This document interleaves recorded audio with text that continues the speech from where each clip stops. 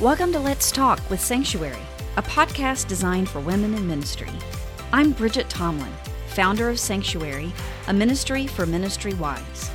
Our desire is to break free from isolation and foster authentic connection.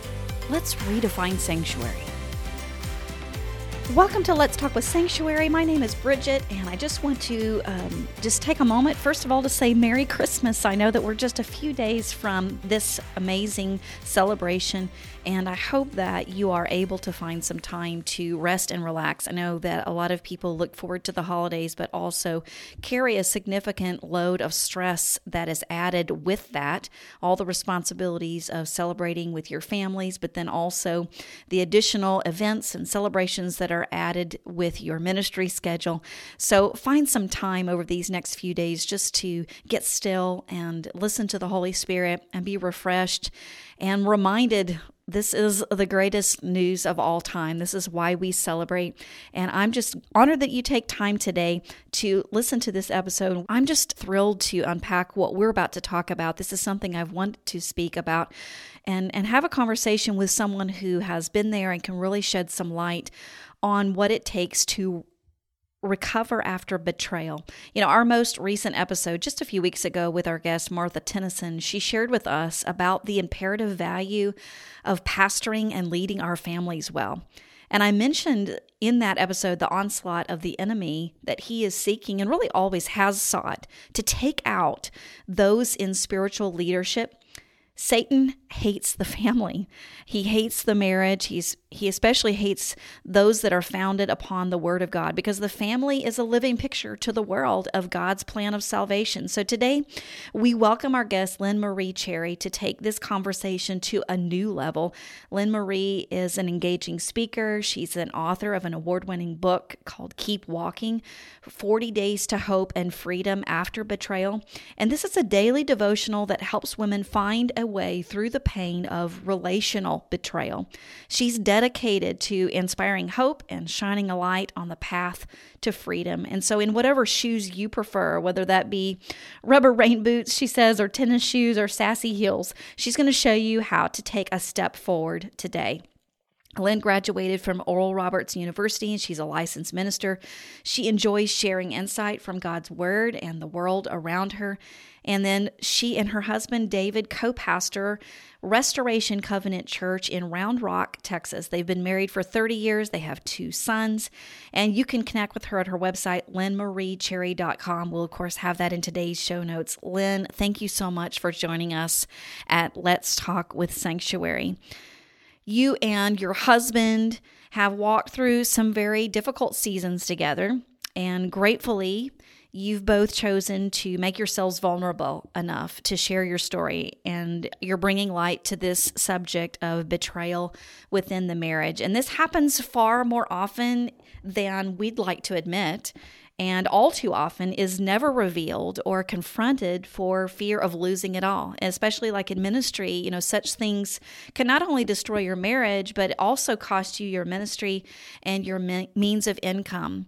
And so I just want to, first of all, just take this opportunity to say thank you for talking about this, because there's a lot of risk in sharing your story, and it takes a lot of courage to do that. So welcome to Let's Talk. Thank you for being with us today. Thank you so much for having me, Bridget. It's a pleasure to be here with you. And, it was a little ways into our recovery journey that my husband and I both knew God was asking us to share our story. I don't think he asks everyone to share some of these, really dark places with maybe just a few people and not like the whole world. But we knew that was our assignment. We had suffered so long with our secret, and when we discovered hope and healing, we couldn't keep that to ourselves. We knew we had to share. Well, it's a beautiful thing, and it's remarkable. You would need to know, of course, like you said, that God was assigning you to do that, and that He would open the right doors, because that, like you said, is not for everybody, but someone needs to do that. And I'm so glad that you all surrendered. Why don't you take just a few minutes here and share with us a little bit of your own story? Sure. Well, I could talk about my childhood in North Dakota. That was great, but I'm just going to skip ahead. My husband and I met in Oklahoma. He went to Bible college there. I went to Oral Roberts University, as you mentioned. And so we met at church through a mutual friend and just, started a friendship and then started dating for a while.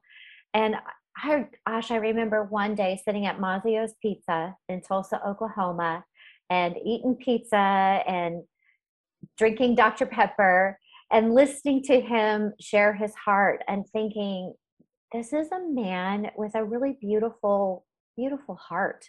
Mm. And I think I could spend my life with him. And so that was probably that first moment where I thought that relationship was headed somewhere long term. And we ended up getting married the summer that I graduated, 1991, got my degree in May, and then we got married in July. Okay. And so we went away on our honeymoon. And honestly, Bridget, I knew very quickly that something wasn't quite right. I had that feeling, even on our honeymoon, like, wow, something doesn't feel right. There's something that's a little off here. But I've never been married before. I've never had a husband. I, don't really know what to expect from being a newlywed. And so I just kind of thought, well, we'll keep learning, keep growing. But through the early years of our relationship, there were definitely some signs that there was an issue, that there was an issue in my husband's life. And then, what did I do?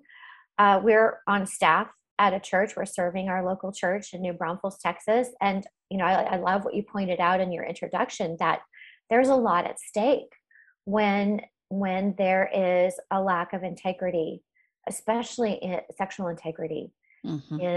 In a ministry family. And I felt that fear. If anyone would find out that something is amiss in this area of our life, my husband's probably going to lose his job. What's going to happen to my family? Yeah. And so I did what I had seen my parents do with hard things in their lives. I did the only thing I thought was my option. And I chose denial. And so I coped, I pretended, just went through the motions. And I did that for so many years, probably about 8 years. And then, all of that stuff that I had shoved inside. I remember our therapist, when we started to go to counseling, he said, it comes out sideways, doesn't it? Mm. And I was experiencing that, where suddenly, people who meet me would describe me as a sweet person, but suddenly I am angry and I'm swearing, and I've never sworn in my life. And I just had so much emotion that I'd been stuffing for all those years. And I finally ran out of room, and it started coming out sideways. And that was really, I look back at that, and I think anger was one of God's greatest gifts to me, because I was okay being sad and I was okay being lonely, but being angry really scared me. Okay. And it was that warning sign, that flashing warning sign, something needs to be paid attention to. Okay. And it's time to deal with this. And thankfully at that point we were in a new church community, and I know this is not everybody's story, but they had a model for recovery. And so when I reached out to someone and let them know what was happening in our home, and what I had discovered is that my husband was viewing pornography habitually. We would not have called it an addiction at the time, but now we do realize it was an addiction to pornography. It was how he coped with his life. And so when I brought that to light at the church we were at here in Austin, they resourced us, they walked with us, they climbed into the pit I was in beside me, and just There were women that came around me, and that were men that came around my husband. And ideally, like that is the most beautiful way to serve people in a crisis like this. And I know for so many people in ministry, that's not what happened.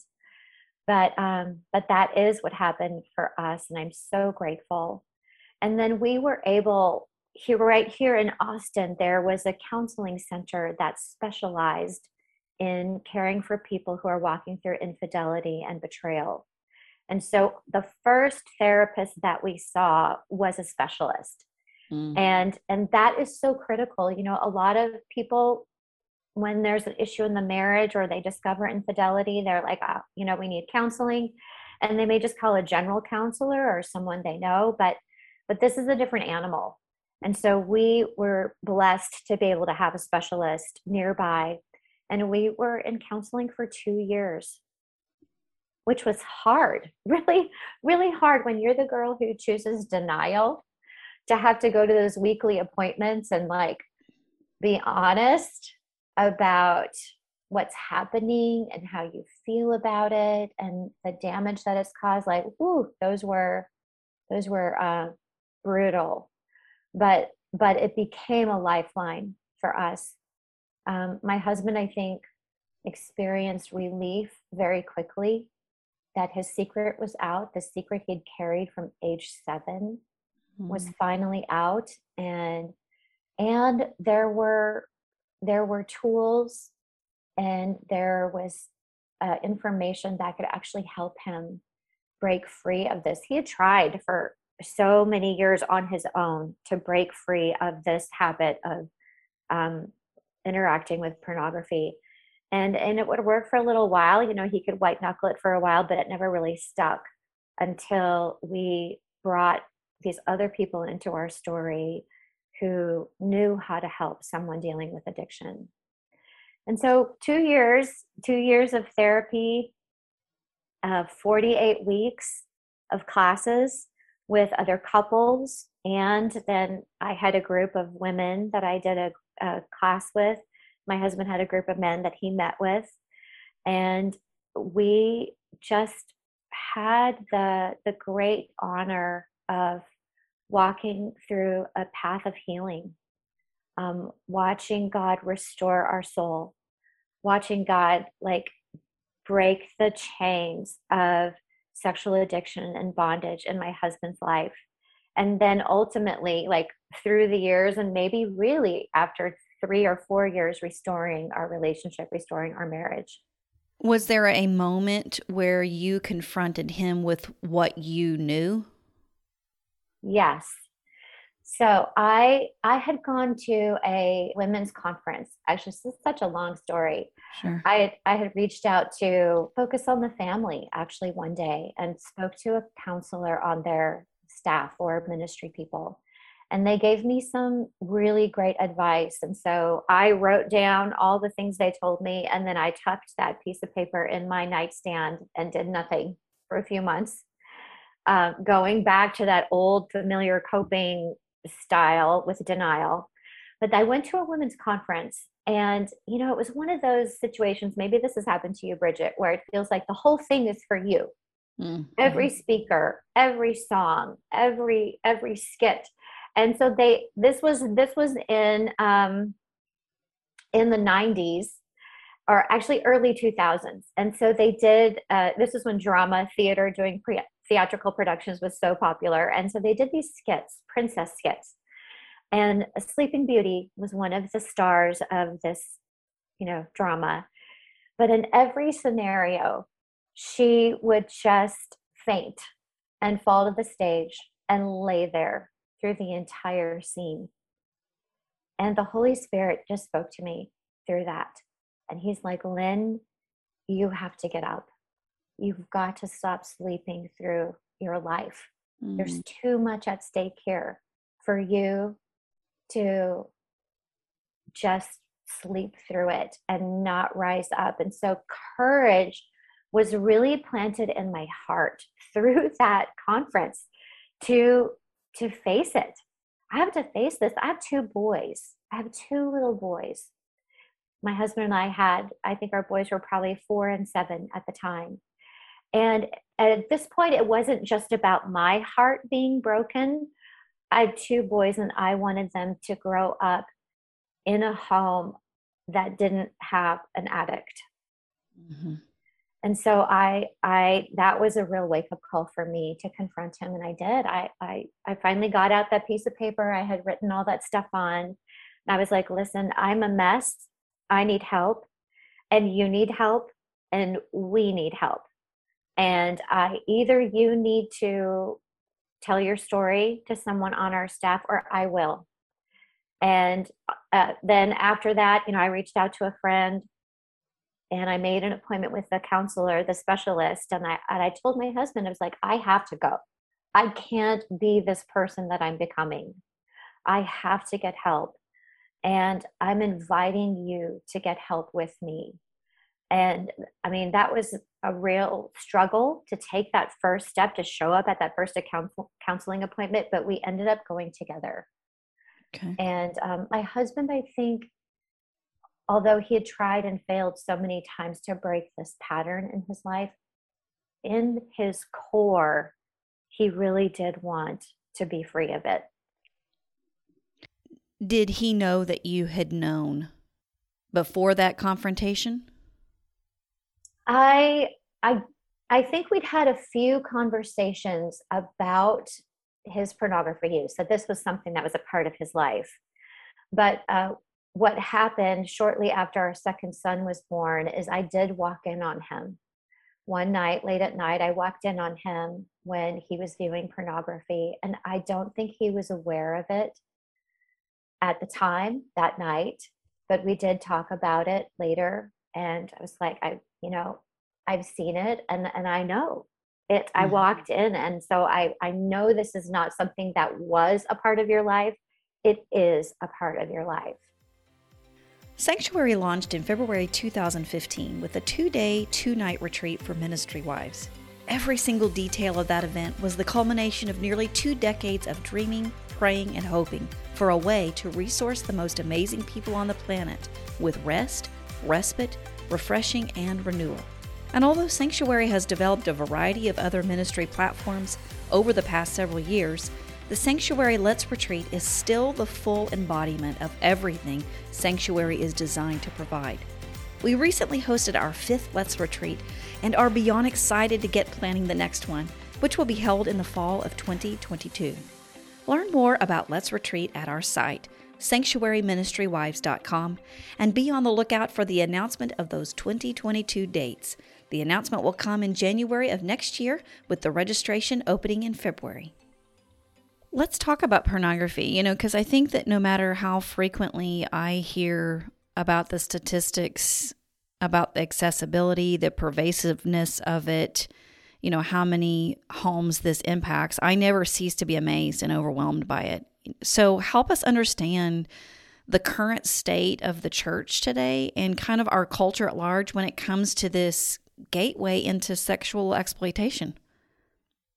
I really do see pornography as a gateway into sexual exploitation. That there's a seamless connection between pornography and human trafficking, and it is, like you said, so pervasive. I think one of the real dangers of what we have now, and this shift that happened in about 2008. My husband grew up with magazines, right, and then VHS, but now with the internet, pornography is available, accessible, affordable. Most of it is free, and it's completely anonymous. And then now with the smartphone, it's not just something like a magazine we hide under the bed. It is in our pocket. It's in our purse. We take it with us wherever we go.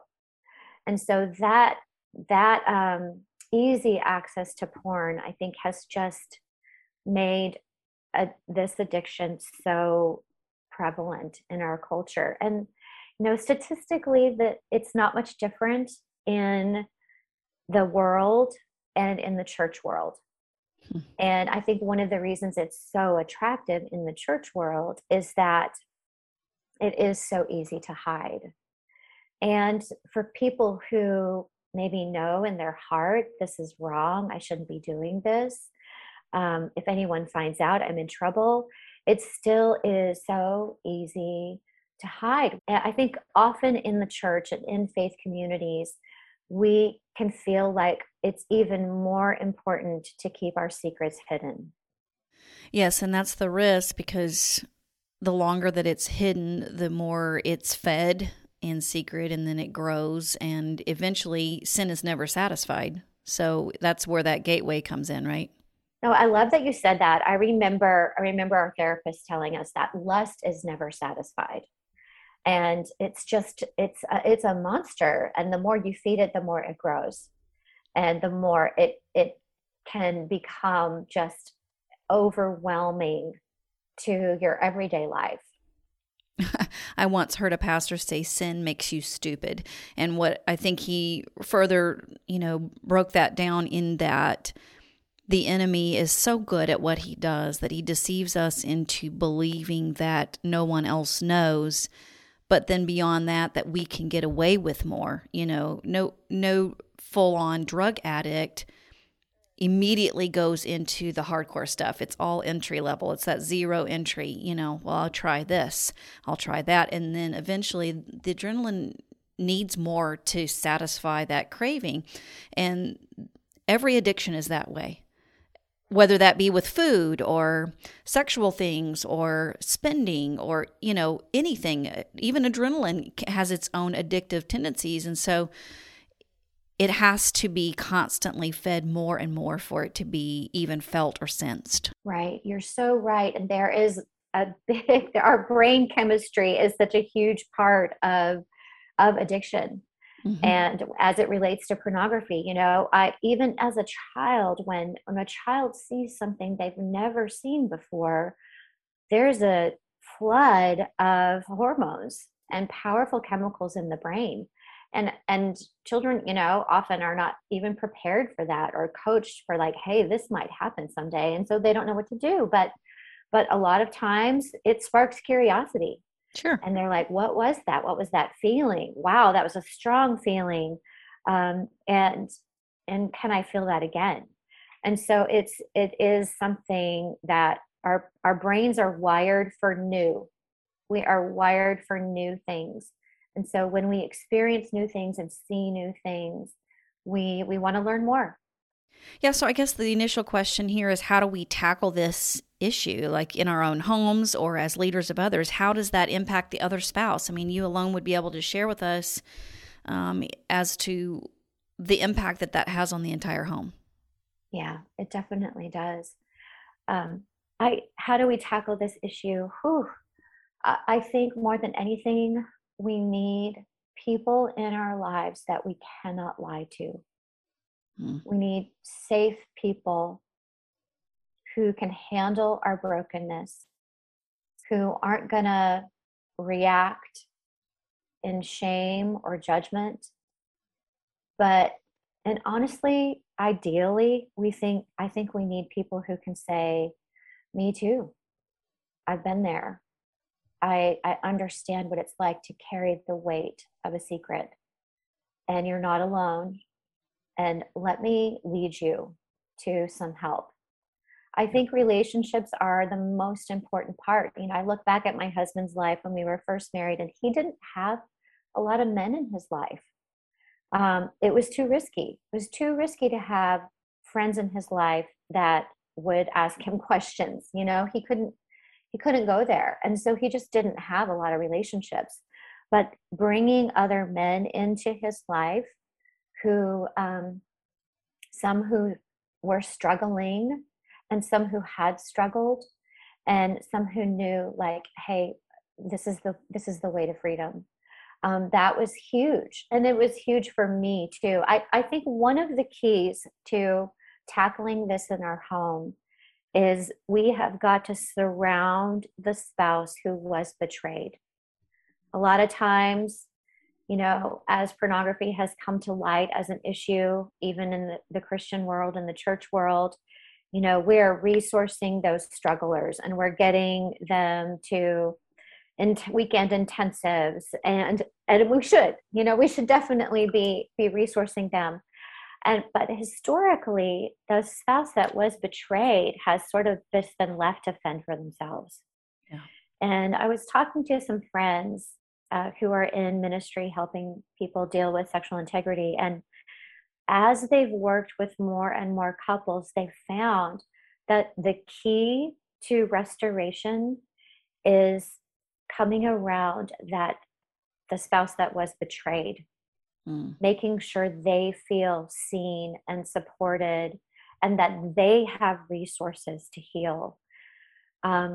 Yes, the unfaithful spouse needs work and they need freedom, but we can't just look at the unfaithful spouse. We've got to come around and surround and resource that betrayed spouse as well.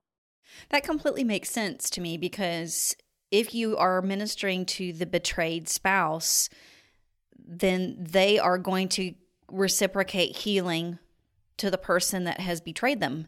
There's two people involved in rebuilding that trust. And if that person that has been betrayed is never able to fully find the healing that he or she needs, they will never be able to trust in order to try to bring this thing full circle with restoration. Well, what tends to happen when something like this explodes into the light is that the unfaithful person, or the person who's dealing with pornography, which is statistically, men and women are equally unfaithful. So when this comes to light, the unfaithful spouse almost immediately has a sense of relief, because they have spent so much time and energy keeping things hidden and covering their tracks and protecting the secret life. And so then when it does come out, it's like, oh, whew, I don't have to cover my tracks anymore. And so they experience relief pretty quickly. But this is when this person who's been betrayed is just completely crushed and devastated. And so if we can come around them and give them hope for their own healing, it does make a big difference for the future of both of them and for any possibility that the marriage could be reconciled. Yes, that's crucial. Let's bring this conversation back now to David and Lynn Cherry, ministers of the gospel, and the journey you've walked to find and now promote healing. I'm sure that many of our listeners, whether their marriage has been impacted by betrayal or they're walking someone through it, they may be wondering, why did you stay? And next question after that is, how did you stay? Mm-hmm. I totally get those questions. I think sometimes as a culture, our knee-jerk reaction is, yeah, get out, get away. Mm-hmm. Don't put up with that. I think, yes, it takes so much strength to walk away from a toxic relationship where someone is unwilling to change. And I commend those people.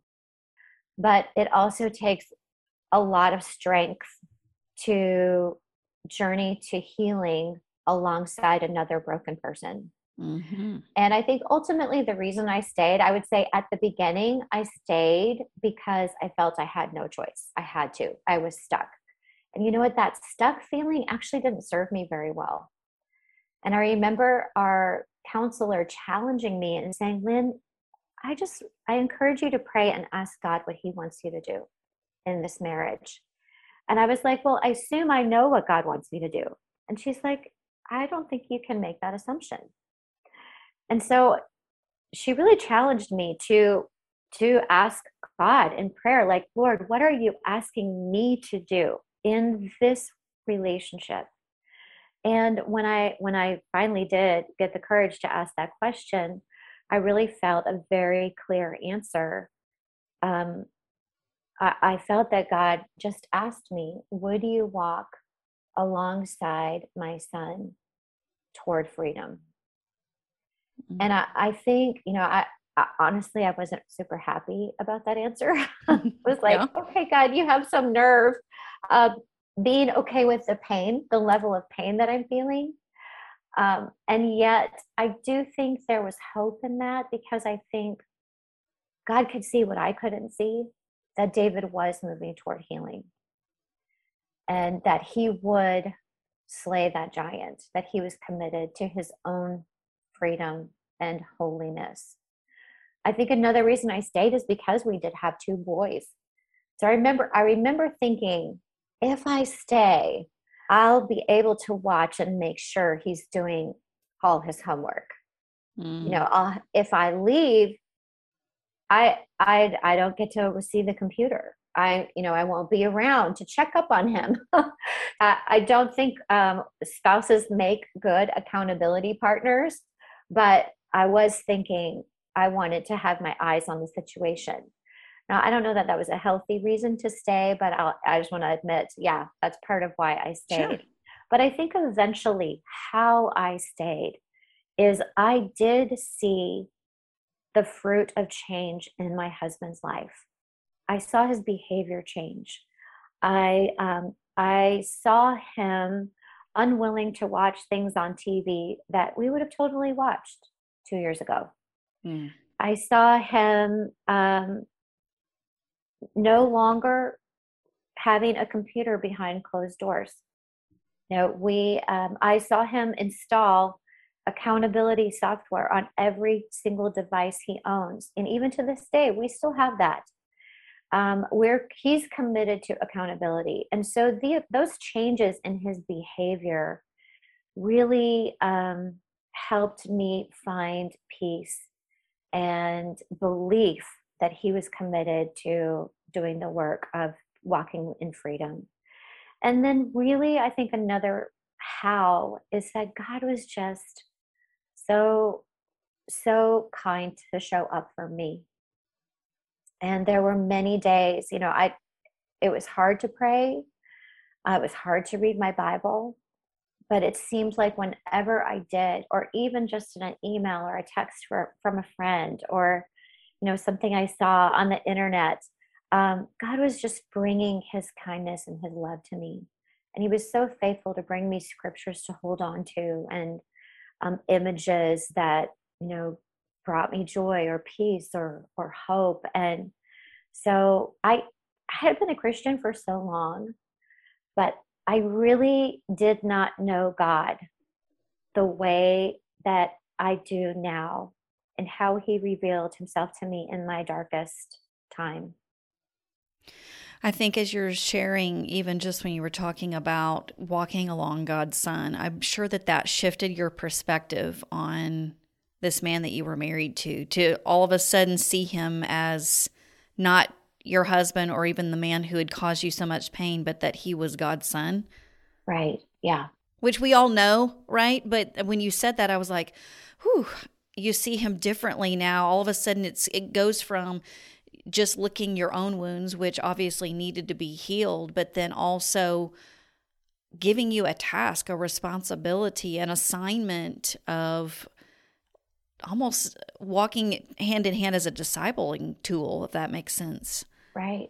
And another thing is that it was hearing my husband's story as we were going through counseling and group counseling, especially. I learned more of his story, and I began to see him not as the man who caused me the greatest pain I'd ever experienced, but as a little boy whose innocence was stolen from him at age 7. Yeah. And I had a 7-year-old boy.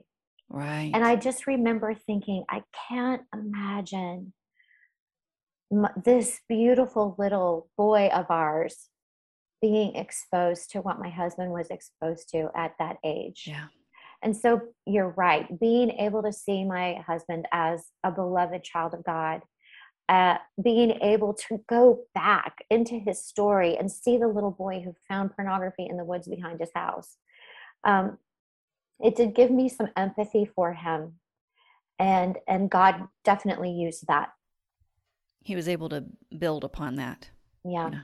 Certainly there are so many situations where the spouse is not willing to break this off. They're not willing to get help. They're not willing to turn the tide. But for those situations where maybe this confrontation has happened and there is an openness to trying, the willingness to move forward, if nothing else, even as we're talking about the choice to stay or go, means that if you had walked away, you would have taken all of this brokenness with you into whatever your next season of life was, even if that meant into another relationship perhaps in the future. You still needed to be healed in your heart in order to be able to move forward in the way that you needed to. There's a variety of categories of our listeners today, and maybe some who have discovered betrayal, whether that's through an affair, some form of addiction, or a major life failure. Others are suspicious. They're on high alert. Many who are scraping up the pieces on the other side of betrayal, maybe that has been exposed and they're trying to figure out how to keep moving forward. And then there's still others who've not encountered this themselves, but they're walking through darkness with others. So, what do we do first? What you've mentioned a few things, but what do you do first? Let's talk to the girl who maybe she's on high alert. Like, she's got the suspicion. She has that little nudge inside, like what you were talking about on your honeymoon, that you just knew something's not right. What do you say to her? What does she do? Yeah, gosh. What I really want to say to that girl right now is, I see you. Mm-hmm. You are loved. You are valued. You are precious. You are worthy. Your heart is worth healing. Your life is worth living whole. And whether or not your relationship is restored, your heart is worth healing and your life is worth living whole. Yeah. And, I remember our therapist using this analogy of a car accident. And it's like you're in this relationship, you're in a car accident, and you're the one with the broken leg, even though your spouse was behind the wheel. And they can't make you walk again. Your spouse can't do your physical therapy. They can help you. They can serve you. They can do their own work, and that's going to make your work easier. But ultimately, you have to pursue the healing of your heart.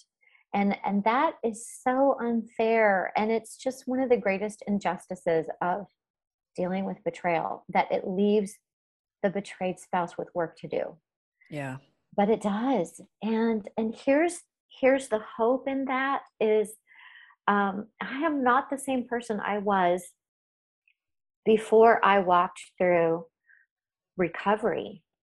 So even though it was unfair and it hurt and it was great injustice in my life, the work that I did and how God met me and what I learned about myself, what I learned about God, what I learned about having to have other people who see my dark things, everything I learned transformed me. And I am not the same person I was before I started that journey. And that's a good thing. We can, there's going to be pain on this journey either way. Sure. And we can choose the pain of staying stuck in the brokenness. And I did that for like 8 years. Or we can choose the pain of doing the work of pursuing healing and wholeness and recovery. And so I think I would just say, choose the pain that brings redemption. Choose the pain that leads you to wholeness. Yes, because there's pain present regardless. Yeah, it's going to be there. Choose the pain that leads to redemption. That's great. Yeah. And I had no theology of suffering when this pain came into my life. And so I've had to unlearn some things, and I've had to relearn some things, and just realize that, God meets us sometimes in our suffering and in the darkness and in those painful places in a way, and we come to know our need for him in a way that we don't see when everything's going well. And as hard as it is, he can use that. He's the God who brings beauty from ashes, and Wow, what a God that we serve, that he can do something like that. Yeah.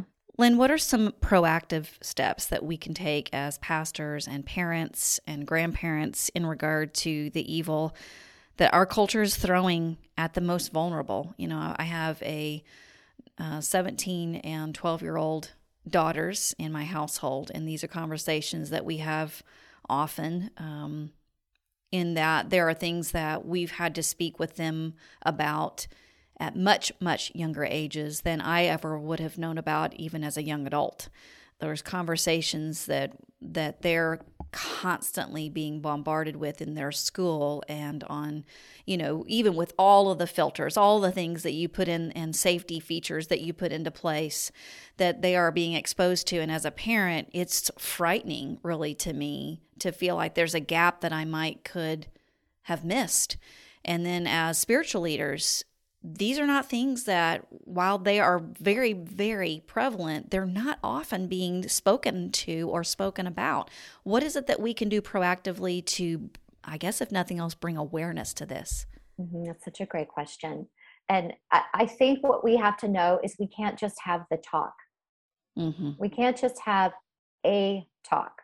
Right. Like you said, we have to have conversations. These are ongoing conversations. And so I think with our children, we have to become the person that they aren't afraid to talk to. So what that means more than anything is we have to watch how we react to the reality of the world they live in.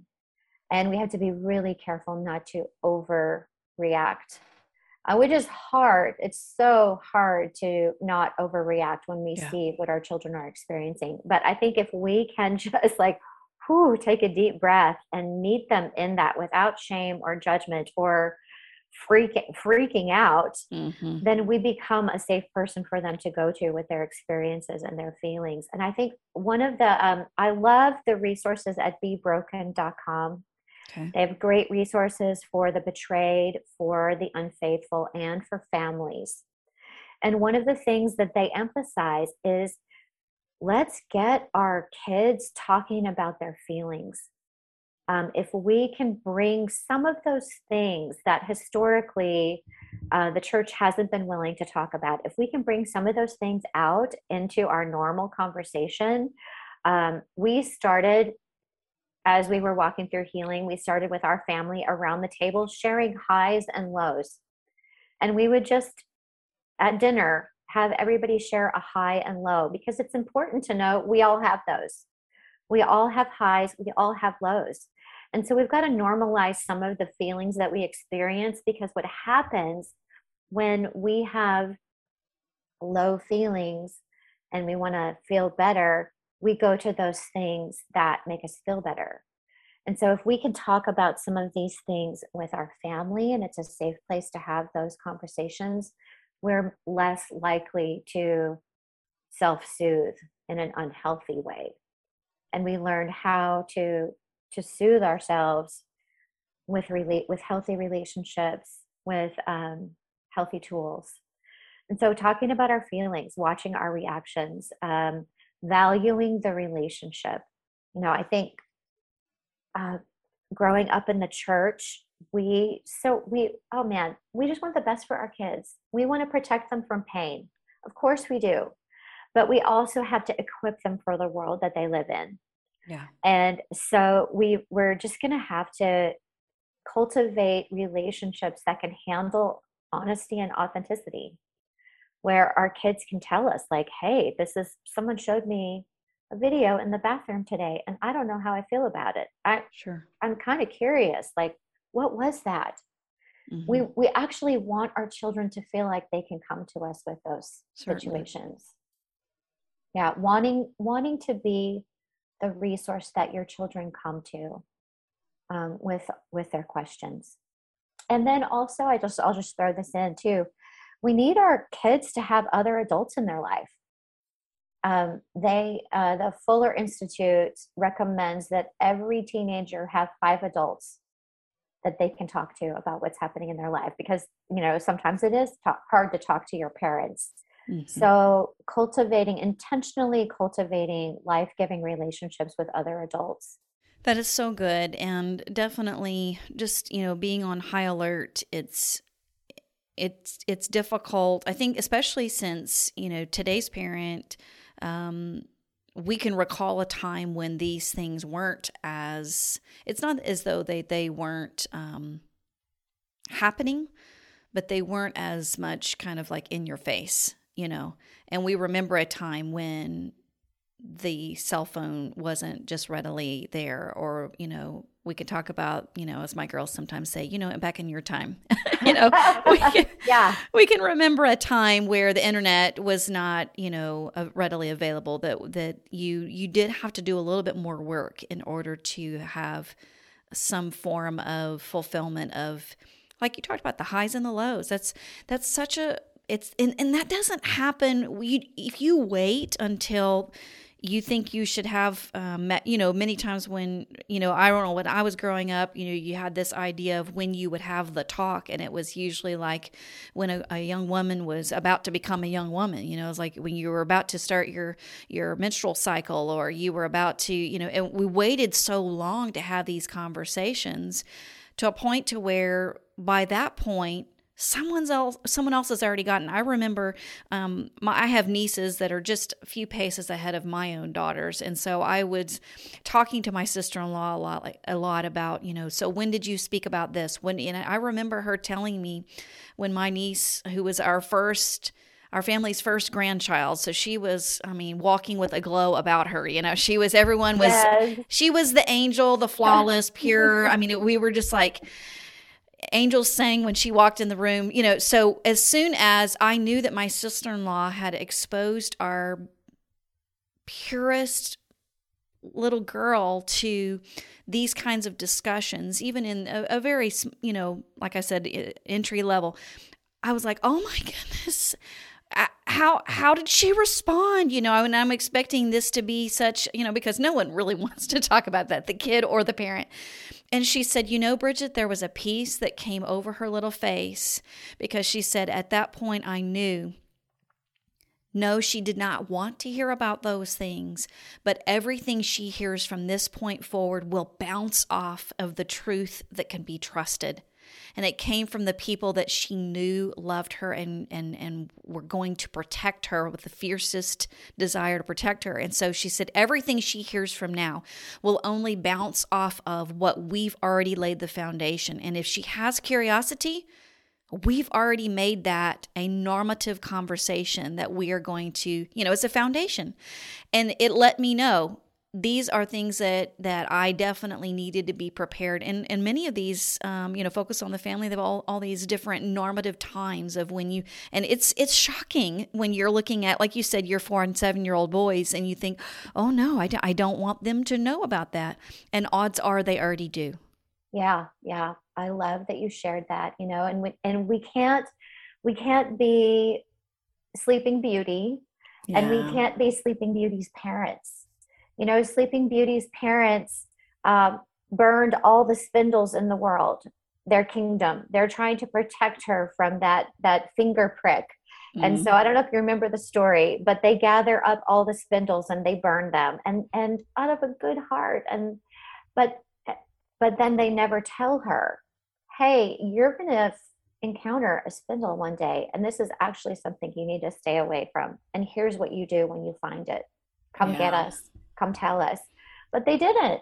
And so, of course, she runs into the one spindle they didn't manage to destroy. And that part of the story.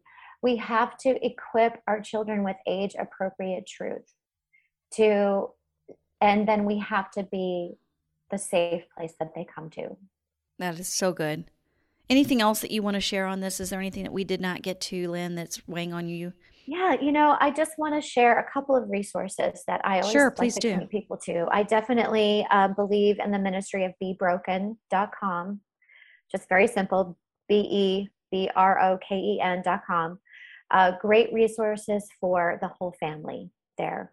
Okay. And then also affairrecovery.com, which is actually the group that my husband and I went to get help. And Affair Recovery does an annual conference for the betrayed spouse that I get to help put on, and it's just one of the joys of my life. So Mm. Hope Rising Conference for Betrayed Spouses will be coming in October of 2022. Okay. But our 2021 conference is now available to watch on demand. So just a great resource I want to pass on. And then I do want to share one scripture. So this is probably oh man, there's so many verses, but this is probably the most important verse to me was Isaiah 43 verse 2. When you walk through the fire, I'm with you. When you walk through the flood, you're not going to be swept away. When you walk through the fire, I had read that verse many times, but I remember thinking, oh, there will be floods and rivers and fires. This is part of life on the earth. But there's two things that brought me so much comfort. And one is God says, I'm with you. I am with you. You are not alone. And the other thing is he says, when you walk through, when you pass through. And so I just want that girl who is facing this heartache to know there is a way through. There's an other side to this pain that you are living in right now. You are not alone. God is with you. And just if I could say, I wish I could say it as sweet as it sounded in my spirit, but I remember God meeting me with through that verse and just saying, keep walking, baby. Yeah. Keep walking. Keep putting one foot in front of the other. Just take one step, just one. And I hope you hear that. And I hope that my story, that I could lend you some courage with my story. Yes, absolutely. So how can our listeners connect with you, whether that be on social media? I know that you have a website and your devotional that we spoke about in the very beginning. So huge and not overwhelming. I mean, I've seen your book, and in those moments when you're being, whether that, like grief of a loved one or a grief or in the holding kind of the shrapnel of your life, some resources can be overwhelming. But what you've provided is just something for today. Don't think about, 2 years from now. Let's walk through today. So tell us about your resources and kind of the things that you're doing in order to speak to this.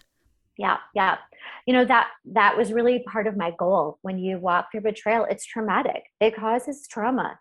And sometimes it's hard to absorb information when our brain is dealing with all that. So my book is like 1 to 2 pages to read every day for 40 days. And it really is just the thoughts and scriptures and ideas that helped me get out of bed, that helped me keep moving. And so that's available on Amazon. Just keep walking 40 days to hope and freedom after betrayal. And you can get it in paperback or on Kindle right there on Amazon. And then I love to hear from your listeners. You can find me on Instagram at Lynn Marie Cherry. Send me a message. I'm pretty good about replying to those. And then also my website, lynnmariecherry.com. Fantastic. This has been so good and so insightful. And I know that it's going to hopefully, in my mind, in my heart, I'm picturing women that have nearly given up. Here we are. We've walked through some of the most difficult years in our nation, most recently at least, and they're wondering if it's worth it to give it another shot. And I pray that as we come to the close of 2021, they are reminded that there is, like you said, another side, and that God will take them to that. Thank you again so much for our listeners that give us space in your heart to speak into, and I hope that you will share this. It may be that you aren't walking through something like this personally today, but perhaps you know someone, maybe you're leading someone that is walking through some traumatic news, maybe something that she suspects, maybe something that you even just feel like the Holy Spirit needs for her to hear this. Pass that along, please, and be that person that Lynn's shared, can be the sounding board and can be there with the broken. Sometimes it's not even about giving them all the advice in the world, but just being there when they're broken and giving them hope for their future. Be blessed, and we will look to see you again on the other side of New Year 2022. And we're so honored that you would be a part of Let's Talk with Sanctuary. It is our sincere desire to provide content that resources and encourages the ministry wife, woman in ministry, or woman in leadership. Would you help us develop our content? Over these next few weeks, we would love to hear from you. Send us a quick note through the contact link in today's show notes. Let us know what you'd like to talk about. And thanks for listening to Let's Talk with Sanctuary.